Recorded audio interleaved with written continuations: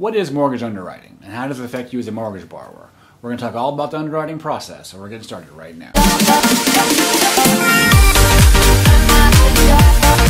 Hey, what's going on? I'm Emmett Dempsey, mortgage advisor with Geneva Financial here in beautiful Port St. Lucie, Florida, and welcome to another mortgage and home buying tip. If this is your first time here and you want to learn more about mortgages or the home buying process in general, go ahead and subscribe to my channel and ring that bell so you don't miss anything. Okay, what is mortgage underwriting? What does that mean for you as a mortgage borrower? You might hear all these terms as we're talking about. It's submitted to underwriting, so you probably got that message. So what does an underwriter do? I liken underwriters are kind of like our judges. They're kind of like the Supreme Court of our company. They kind of interpret the laws of mortgages, and they give an approval, and then they make your loan clear to close, and they allow you to close on your mortgage. But what they do is they interpret the laws of mortgage that we call guidelines. Then I expect you to conform to the guidelines I have laid out. So most of the mortgages that we do, or really any mortgage that is done, has a set of rules. And those rules are called guidelines. Like, what is the minimum credit score? What is the maximum debt to income? What income sources are allowed? There's certain bank statement loans, even though they're not regular loans, they still have their own set of guidelines.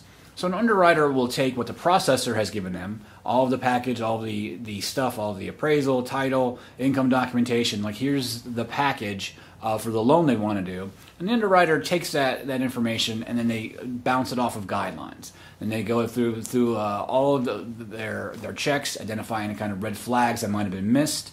And then once everything has been approved according to guidelines, they'll issue what's called a conditional approval or approval of conditions.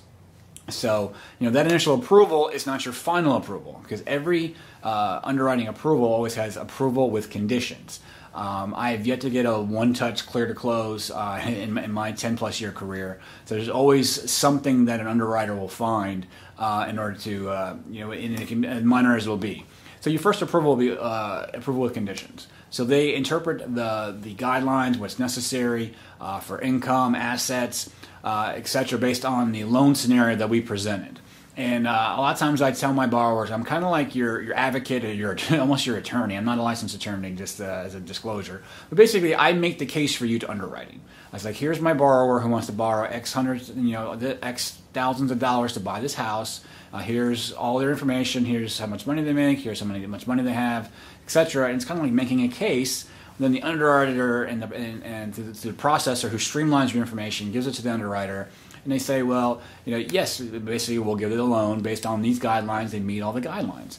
So that they check against things like foreclosure wait times, make sure it's 3 years for FHA or 7 years for Fannie Mae. So they check all these different things to make sure it complies with the guidelines of any loan product you're doing.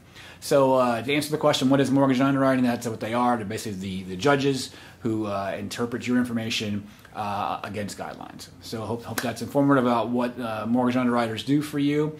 And the best words you'll ever hear on your loan are clear to close, because that means you're going to the table, or you're buying your house, or you're getting your cash, or you're doing your refinance.